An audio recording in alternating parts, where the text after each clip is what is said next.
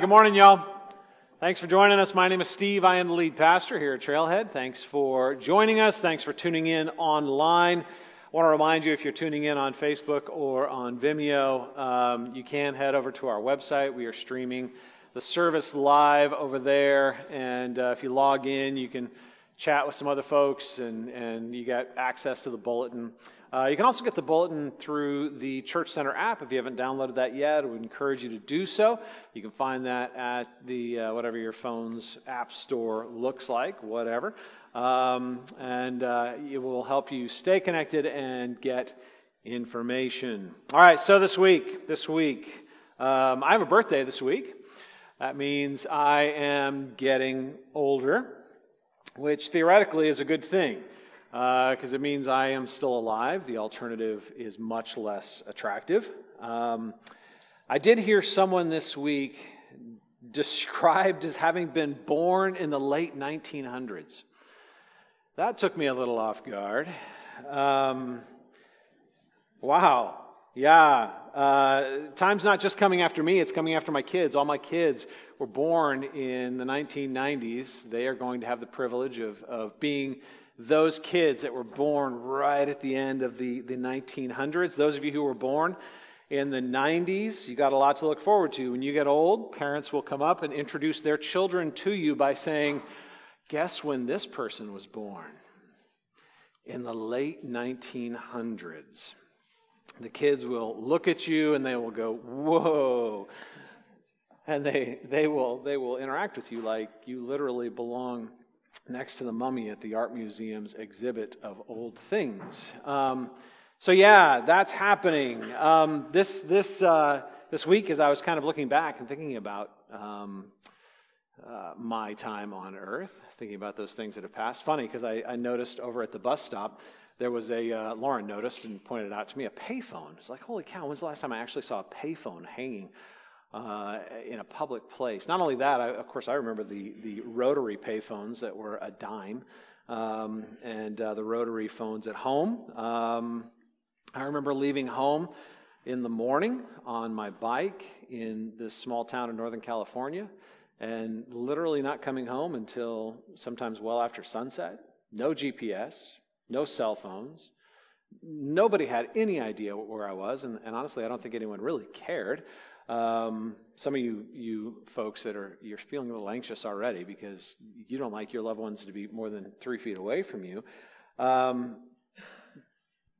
As I was thinking about it, I lived through one of the golden ages of Americana, of American cultural history in the 90s. It was the season of the buffets. Do you guys remember, those of you who lived through the season of, it was like the buffets were the thing, right? Ponderosa, Shoney's, right? The breakfast buffet. Super salad, that was one of our favorites, right? Kind of the healthy version of the buffet. Of course, the queen of all buffets was the Golden Corral. And I'm sure some of these things still exist. I'm guessing they won't for very much longer. I think they will become one of the final relics killed by the pandemic. But during that period of time, they were great, right? You pay a single price, you take what you want, you leave what you don't, right? It wasn't always great food. In fact, honestly, much of it wasn't even good food, but there was a lot of food.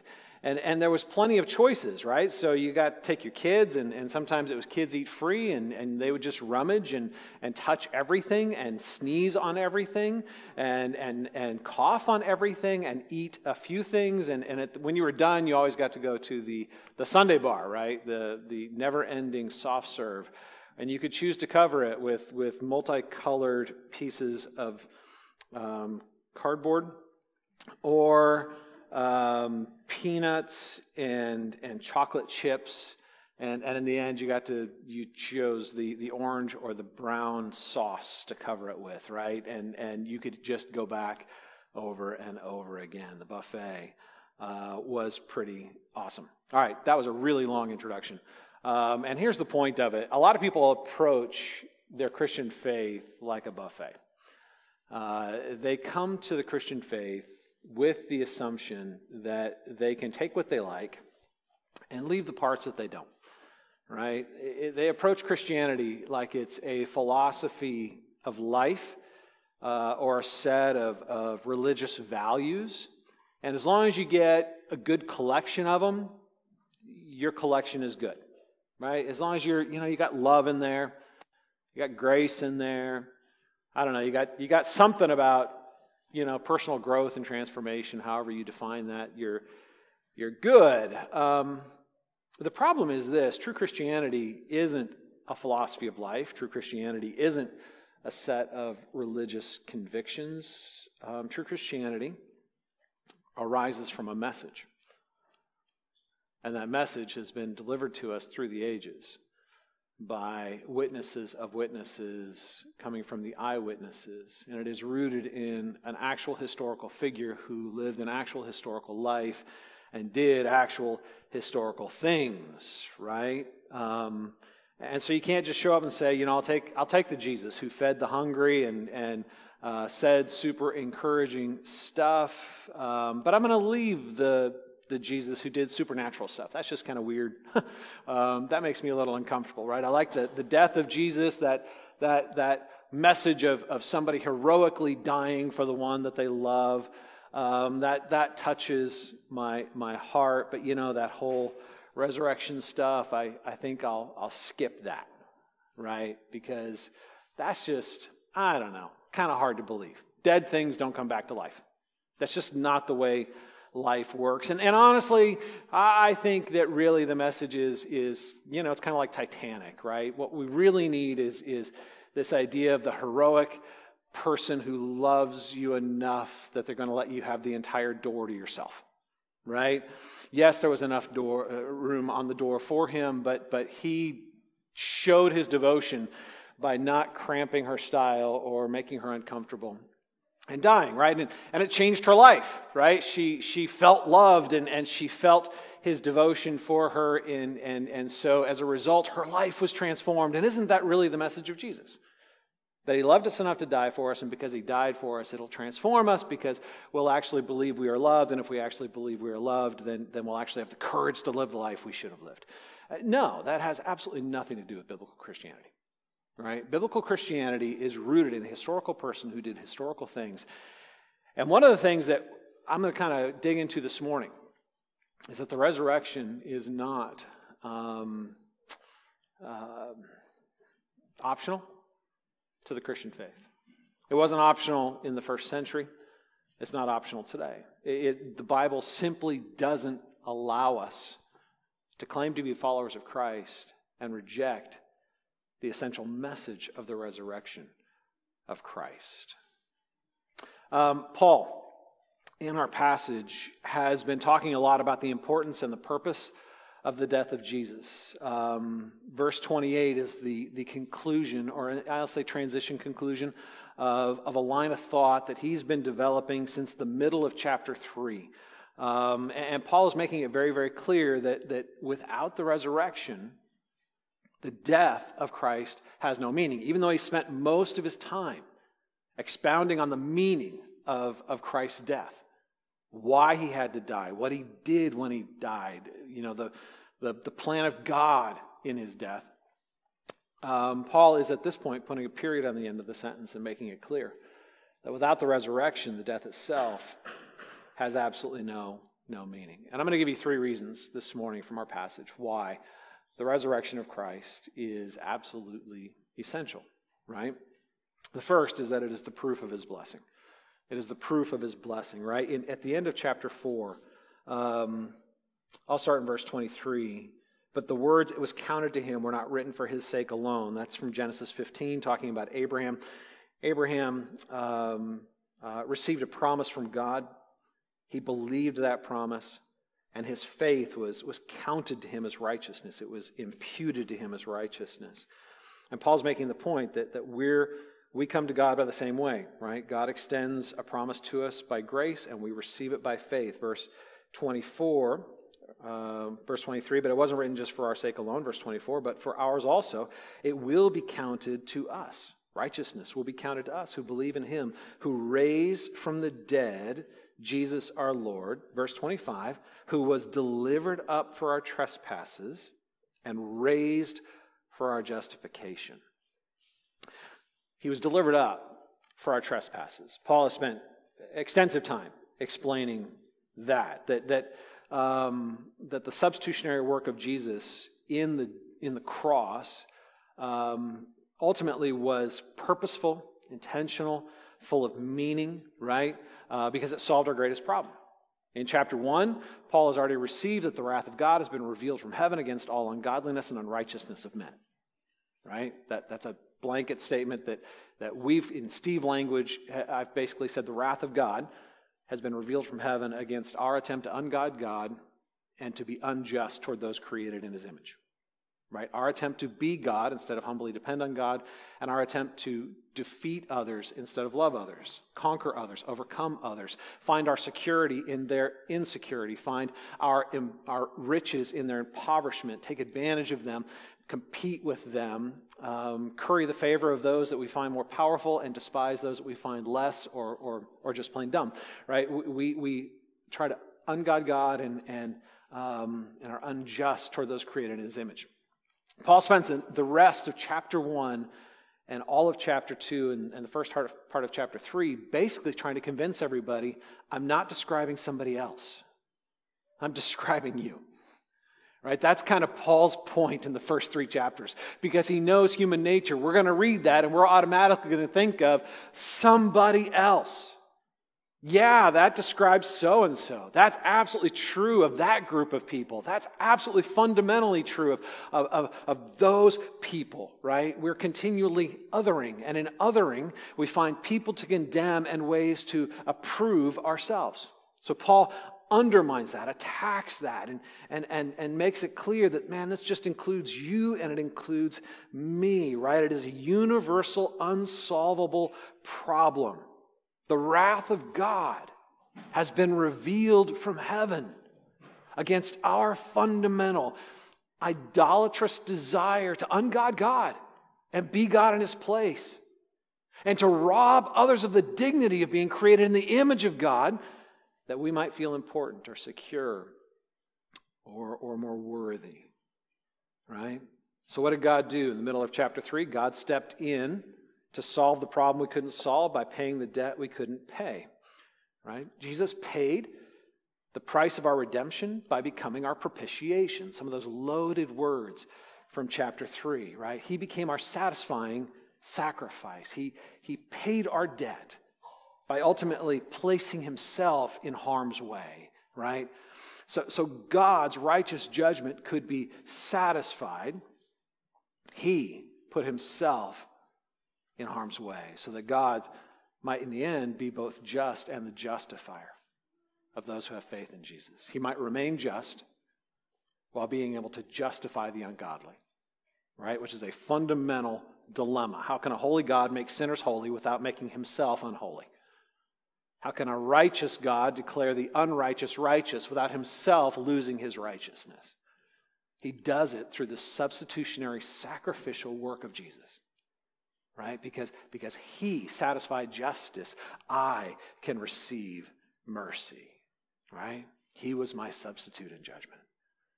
Right? And I'm going to throw this out there because I know there are people that still, this is a controversial doctrine today. Right? There are people today that are going to be like, well, what you're preaching is divine child abuse, right? Jesus just died to be our example of love, not to satisfy justice. Why would a father want to punish his son? That doesn't make any sense at all. And what we have to realize is that in the mystery of the Trinity, this isn't a father killing his son out of some misguided sense of vengeance. This is God absorbing the pain of our rebellion. Right? Father, Son, and Holy Spirit. Three who's, one what? Right? One God. And in the great mystery of the Trinity, this is God himself absorbing the penalty of our rebellion against him in love so that we can be delivered from that penalty. This is the fundamental heart of how all forgiveness works. Those who forgive must absorb the pain of the wrong inflicted against them. Right? God absorbs the pain of our rebellion, pays the price of our sin that he might give us as a gift, a righteousness not our own. Right? He took our sins so that we could take his righteousness. As Paul says in the first part of our verse, he was delivered up for our trespasses. Right? Or as he says in one of my favorite verses in all of Scripture, 2 Corinthians 5:21, for our sake, he, that is God the Father, made him, that is Jesus, God the Son, to be sin, who knew no sin, so that in him we might become the righteousness of God. Right? This beautiful doctrine we've talked about called double imputation. My sin was imputed or credited to Christ, and he died under its weight. His act of righteousness, act of obedience was credited to me, and I live under its blessing. I sinned, and death is the penalty of sin, right? Now, the essence of death is separation. We've talked about this in the past. Death isn't the cessation of being, it is the separation of being. So physical death is when my immaterial part is separated from my body. Right? Spiritual death is when I, as a creature designed to live in the presence of God, am separated from the presence of God. Right? When I'm cut off from what gives life, what provides life. That's death. Death is, in essence, separation. Physical death, spiritual death, right? And it is, from a human perspective, irreversible. Right? This is one of the basic things we learn in childhood. Dead things don't come back. Right? They just don't. Dead things are dead. They go to this dark prison from which they never emerge. Right? All of life teaches us this. The good news of the gospel isn't just that Jesus loved me enough to die for me. The good news of the gospel is that he did it on mission to undo what I had done. Right? The message of the gospel is that he not only died, but went into death on mission to destroy death, that death might die. See, the resurrection is proof that Jesus didn't just love me enough to die for me, but that he was powerful enough to save me. Right? It is the proof that he can do what he said he would do. It is proof that I can be justified even though I am a sinner.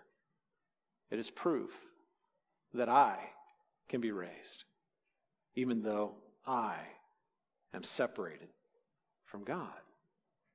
Right? That he is powerful enough to save me. He was delivered up for my trespasses, but he was raised for my justification.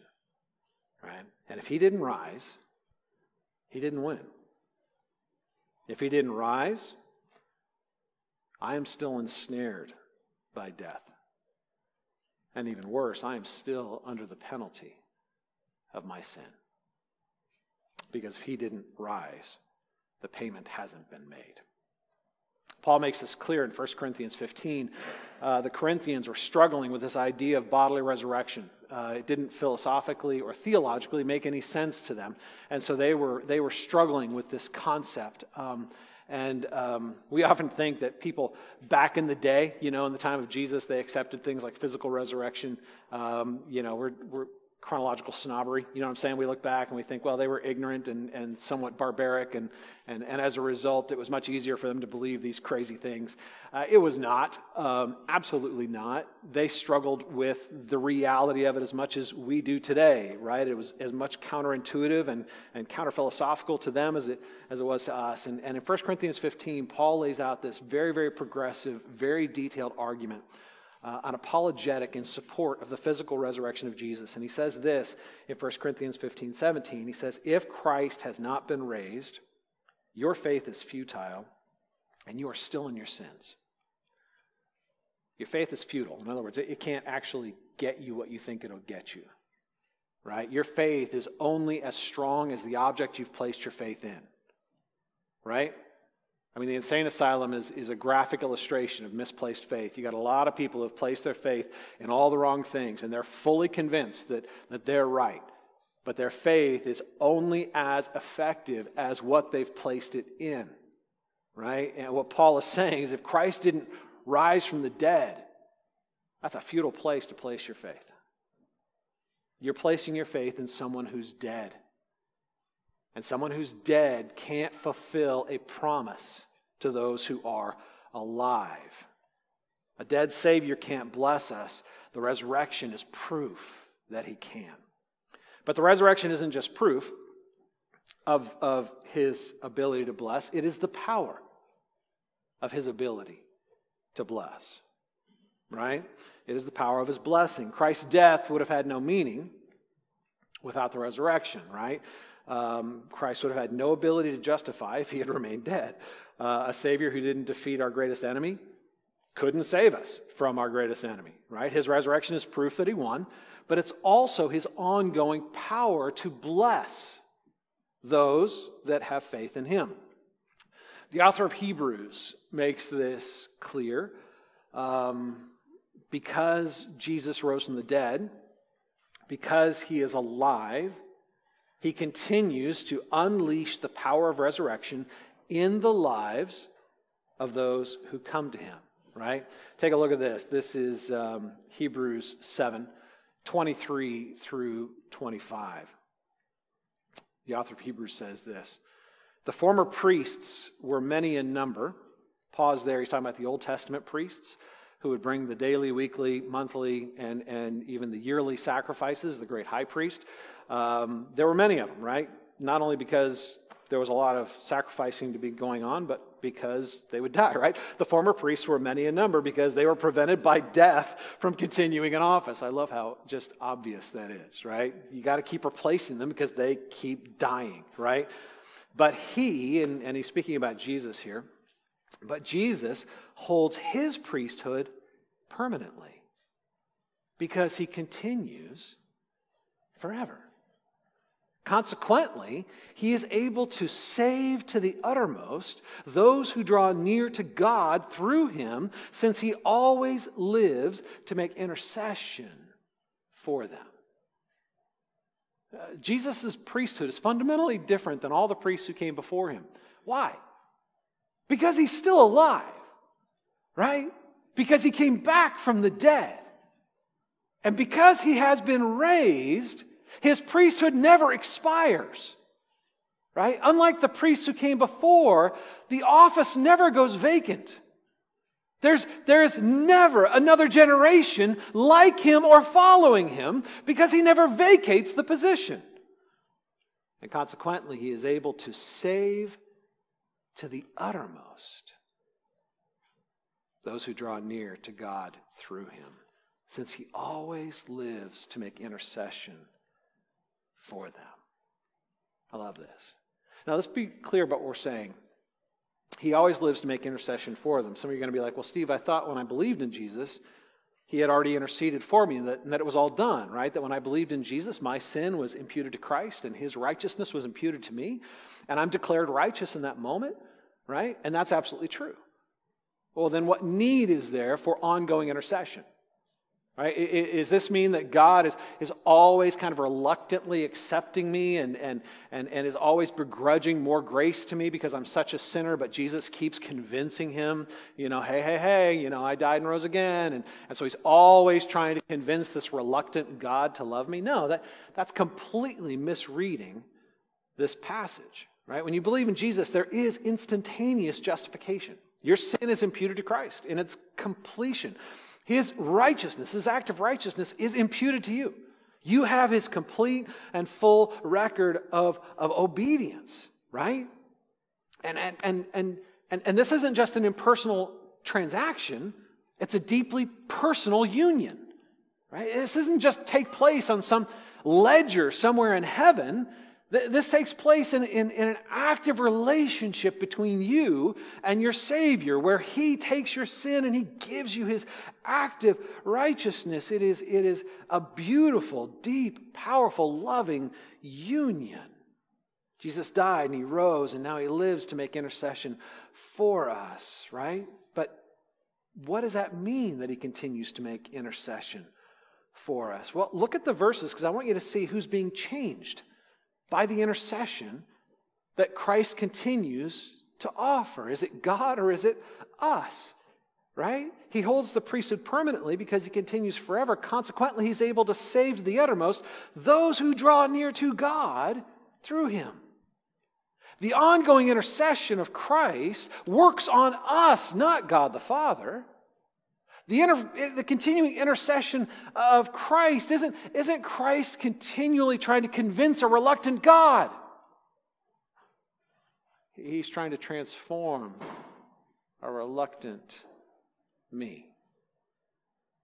And not trying, he is.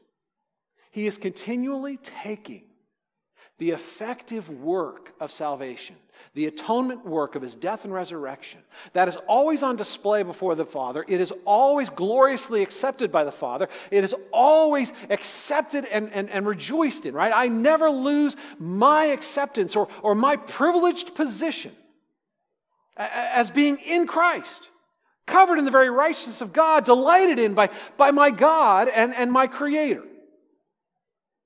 But there's a transformative process by which I enter into the reality of what's already been declared to be true and has already been won on my behalf. The power of the resurrection is progressively experienced as I progressively am transformed into its reality. Its effectiveness is not in question. It is fully and completely effective. It is effectual on my behalf from the moment of inception, but it is transformative as I enter into the progression of its dawning reality on my soul. As I enter more and more deeply into this relationship with this Savior. As I come to see this less and less as simply a religious transaction and see it more and more as a loving friendship. As the resurrection of Christ isn't simply a historical reality, but becomes a present comfort. As his resurrection becomes my transformation. Christ is continually interceding to save to the uttermost. Now here's the beautiful thing about this. The end result's never in question. He will save us to the uttermost. The transformation will be made. Right? But he is in this season at work in us to deliver us in a greater and greater way into the freedom that he has won for us through the resurrection. And he's doing that through the power of the resurrection.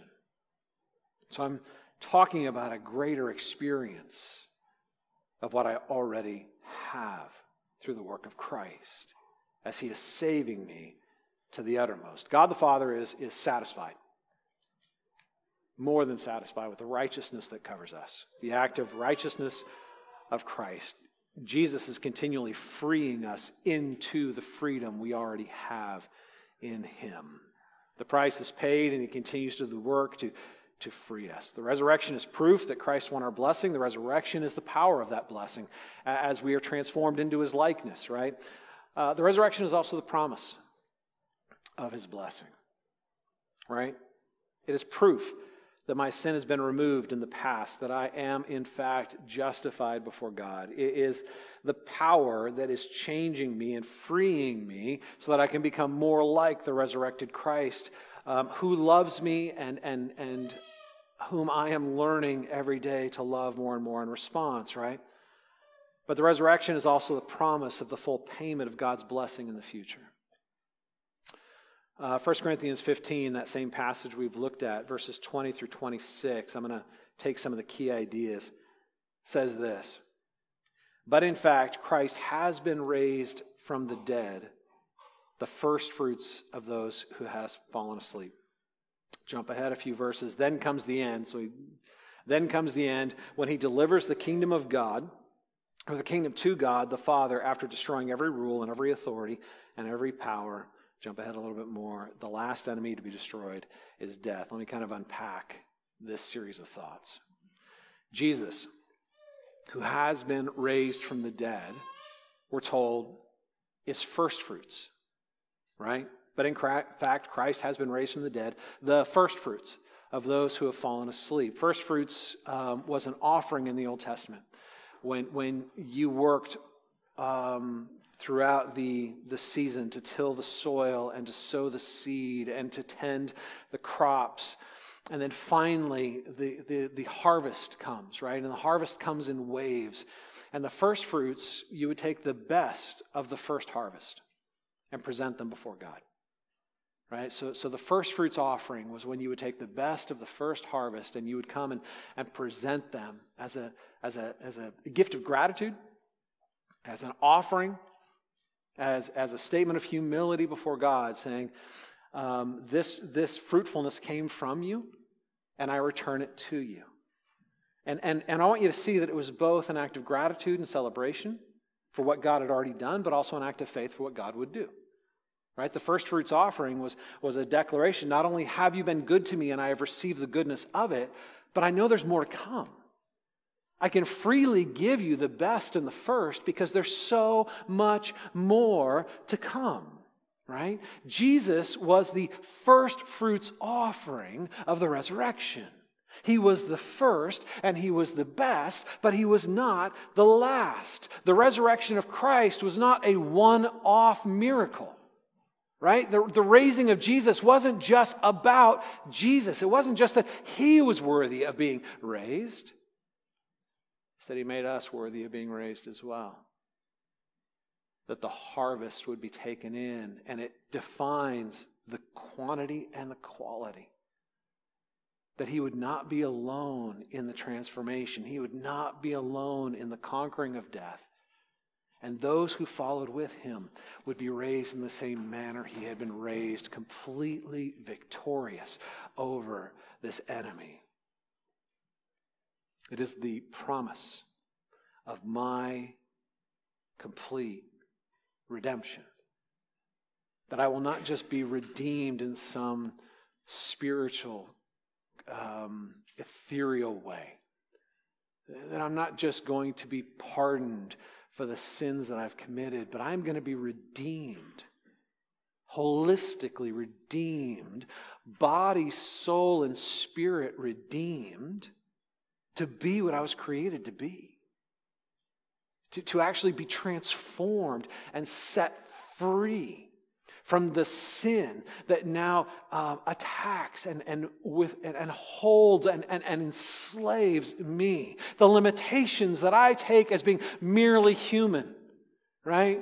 We make a mistake and we're like, well, what would you expect? I'm human. And the reality is, yeah, you are human, but everything we know of being human is defined by being fallen and broken and conflicted and struggling. There will come a day, follower of Christ, where you are raised in the image of Christ. And you will no longer struggle to be what you are created to be. You will be able to follow every impulse of your heart. Because every impulse of your heart will be toward life and goodness. It will not be toward the idolatry of trying to ungod God and to act in injustice toward others. You will love the Lord God with all your heart, mind, soul, and strength. And you will love your neighbor as you love yourself. Without conflict and without struggle. Because when you are raised, everything in you will be aligned with your purpose. Everything in you that is unworthy, everything in you that is broken, everything in you that is conflicted, everything in you that is self-destructive will be removed from you and left in the grave. You will rise in His glory because He is risen. It is the promise that He was the first, but He will not be the last. But what I love about this promise is that it's not just a personal promise of transformation. It is that. But it is so much more than just about the promise of my personal blessing. The harvest that He describes here is not just individuals who are transformed into the image of Christ, but the transformation of the systems that those individuals create together. The power structures, the systems, the patterns that we have created in our worldliness that compete with God are going to be completely transformed because the inauguration of the new kingdom isn't just about raised individuals. It's about a completely transformed society of individuals coming together in the purpose of imaging God and loving others. When he says, then comes the end, and he delivers the kingdom to God the Father after destroying every rule, every authority, and every power. He's not saying that he's destroying all systems. He's destroying the sinful ones, the worldly ones, the ones that were designed to compete with God instead of rely on God, the ones that were designed to ungod God and defraud those created in the image of God. Follower of Christ, when you fall asleep in Christ, which is the biblical way of talking about death, it will only be like the passing of a night, a temporary darkness that will give way to the dawning of the morning. But this promise is so much greater than just the conquering of my personal death. It is the promise of the defeat of the systems of death. It is the promise of freedom from fear and from those who wield it, to control, to manipulate. Have you grown tired in your striving against injustice? Have you grown weary of the culture of death and fear and manipulation? Have you been tempted to give in to despair because our best efforts seem so ineffectual to bring true and lasting justice or blessing? Y'all, take comfort.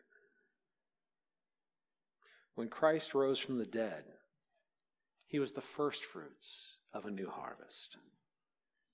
His rising was the inauguration of a king over a new kingdom, and the promise that light and life would defeat death and darkness, that the kingdom of God would destroy and supplant the kingdom of man. You know all those children's stories that we love so much, where the dragons are defeated, where the good guys win? And you get to a point where you're just like, yeah, those are such kid stories, right? Because we know, in the reality of the broad scope of human history, good guys don't win. And the darkness, in the end, swallows the light. And that's exactly the despair our hearts would have to give into if Christ had not been raised from the dead. But because he has, we are not fools to hope. Because Christ has been raised from the dead, it is not only good, but it is reasonable to expect that the first fruit harvests that come from that resurrection will transform not just me, but everything.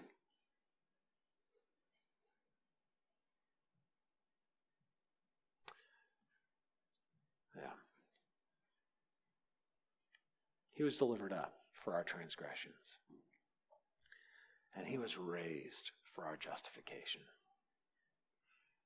And praise God that he was. Praise God that he was. Because this isn't about just getting the right set of religious convictions to help us make it through the day, to be more kind and loving people in a broken world. This is the foundation of genuine hope, that this broken world will not have the last word, and light will overcome darkness, and the good guy in the end does in fact win. All right, let me close this in a word of prayer. And then we're going to share communion together. Let me pray for us. Father, I thank you that you are a good and just and loving God. That in your wise plan, you worked through what we would call foolishness. That in order to be victorious, you embraced defeat. That in order to give life, you entered death. in order to forgive the unforgivable, you became the embodiment of the offense. You suffered in our place that we might be blessed in yours. Lord, will you break our hearts with these profound truths? Will you awaken within us a responding hope that because Christ was raised, we too have hope for ourselves, for those that we love, and for the world that we want to create together. We thank you that we are justified because our Savior died and rose again.